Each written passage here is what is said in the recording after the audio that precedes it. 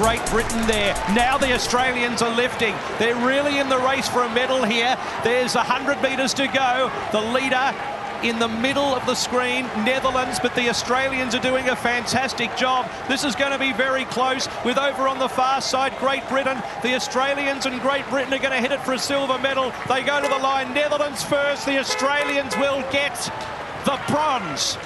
Terrific result for Cleary, Antle, Girdlestone and Letcher. What a fantastic race. What a fantastic race. On a huge day for Australia, and Jack Cleary is an Olympic bronze medalist. He's from Western Australia. He is an outstanding competitor, and he's in the part of the bronze medal quadruple sculls team that has grabbed bronze medal. And Jack has been kind enough to join us from Japan. Jack, congratulations, mate. You're an Olympic medalist.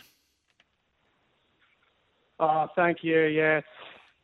It's been a whirlwind of emotions, just like still processing it, but yeah, wow, that was amazing.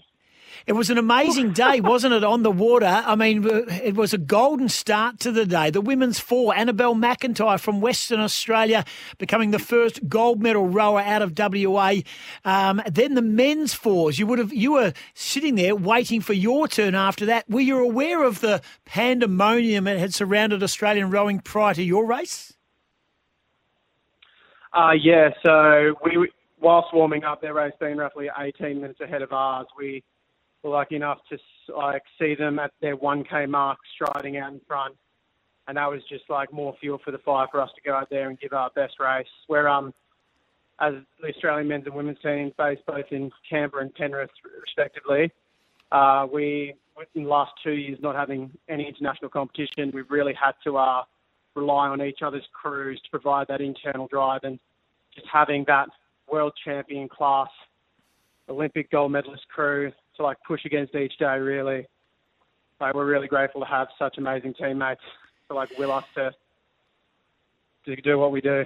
Yeah, Caleb Antle, Cameron Girdlestone and Luke Letcher. Just tell us what it's like as a young man from WA. You're standing on the podium of an Olympic Games and you're getting a bronze medal. It's not a bad bit of excess baggage to be bringing home. Yeah, it's a lot heavier than I would have expected. That's the first thing you notice. But, there's so many things and people and support that go into getting us here. And it's just like a whirlwind of just being so appreciative of all the people at home yelling. I've just started seeing videos getting sent through, all the people at Trinity College, at the West Australian Rowing Club, at Cal Berkeley, just everyone everywhere. It's just, we can't do what we do without your ongoing support. And that was more fuel for us. And just, thanks to everyone back home and the ones doing it tough in the quarantine right now. You're awesome. 100%. Jack Cleary is our guest. He's just picked up a bronze. He's from WA. Yeah, Jack, the WA Rowing Club down there in Canning Highway and Apricross going absolutely cocoa bananas today.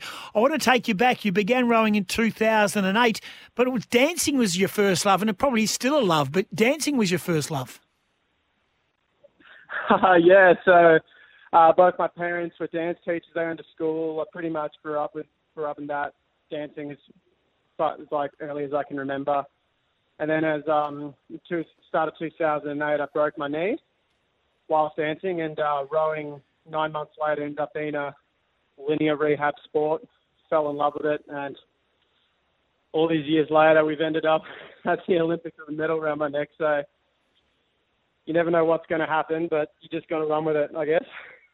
You certainly do. And I'm sure there's one member of your family, so to speak, that would be very, very pleased, and that is, I think is it Khan, the American staffy?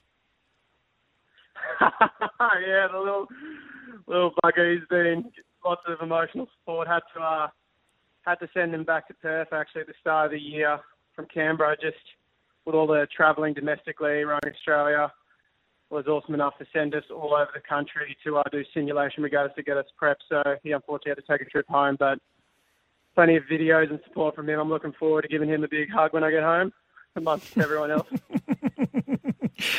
What is next for you, Jack? What's next for you? Gonna put my feet up for a hot minute. I'll tell you that much. But this has been a long time in the making, and I love this sport. And I don't know, once get the mind and body refreshed, I think we'll see what else we can do. Maybe try and make this medal shinier in 3 years' time. Yeah, good man. I like your style. Just really briefly on the race, we're chatting with Jack Cleary, a part of the men's, of course, who grabbed the bronze medal in the quadruple sculls, along with Caleb, Cameron, and Luke. There was a bit of chaos. So there was, I think the rowing terminology is there was a bit of crab catching by a couple of the crews. Did you guys have a bit of a moment? Yes, a crab. Yes, it was pretty wild. Out of the gates, definitely we had the Dutch to our side, and like they're the reigning world champs from last year, got the gold this, and you could feel them catch that crab or they hit the boys, and I was like, damn, if the best in the world are doing it, this is going to be a wild 2,000 metres. And then apparently the Italians on our far side, they caught, there's like slight crabs and there's boat stoppers, and word on the street it was like pretty rough for them, so I don't envy that. And then I myself dabbled in the not-so-gracious side of catching a slight crab, but luckily enough it was quick enough to recover. But, yeah, the conditions are blistering fast, to say the least. And with the faster the tailwind, the more difficult it can to be to row. And, oh, sorry, it's getting distracted by the women's 8 coming down right now. Oh, they might do this. Sorry for the distraction. Yeah. It's, no, stay with it. This is the women's 8 repechage. It's got a couple of West Aussies in it. Yeah. Georgia Patton and Bonnie Cox. Come on! Yeah, Brody! Go, Brody! Come here! Oh. Yes. Sorry. Sorry, I broke the microphone there. No, love it, mate. So another crew through to the A final. How good? Yeah. West Australians. That's awesome. Yeah, absolutely. Cox and Patton there in the women's 8 repechage crossing the line. So they are into the final. Good on you, Jack. Loved it. Thank you for providing us with a live update there from the rowing. Last one for you, mate. You're actually gaining on second. I reckon with another 50 metres, you probably could have grabbed the silver if there's any consolation in that. Yeah, well, at the end of the day, it's a 2,000 metre course, and if you run out of track, you run out of track. So we put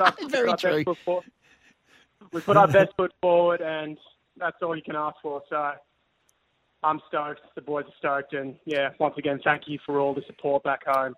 So you should be, Jack. Congratulations. Thanks for taking our call, and thank you for giving us a live update of what it's like to be standing right there cheering on the women's 8s. A couple of West Aussies girls, the Cox and Patton, in the repechage of the women's 8. They're through to the final. And I see you said you're going to put your feet up for a little while. You can celebrate with a Coke no sugar. I know that's one of your weaknesses. Oh, love it. Love the dirty sport. Thanks, Jack. Congratulations, young man. Well done. Enjoy and celebrate.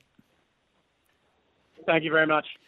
There he is, Jack Cleary from WA. And what about that? He just put the phone away and started cheering on a couple of the West Aussie girls who are through in the women's 8 repechage, which is absolutely brilliant. Cox and Patton. A break will come back. Live radio at its best. It's 13 to 12. This is SENWA.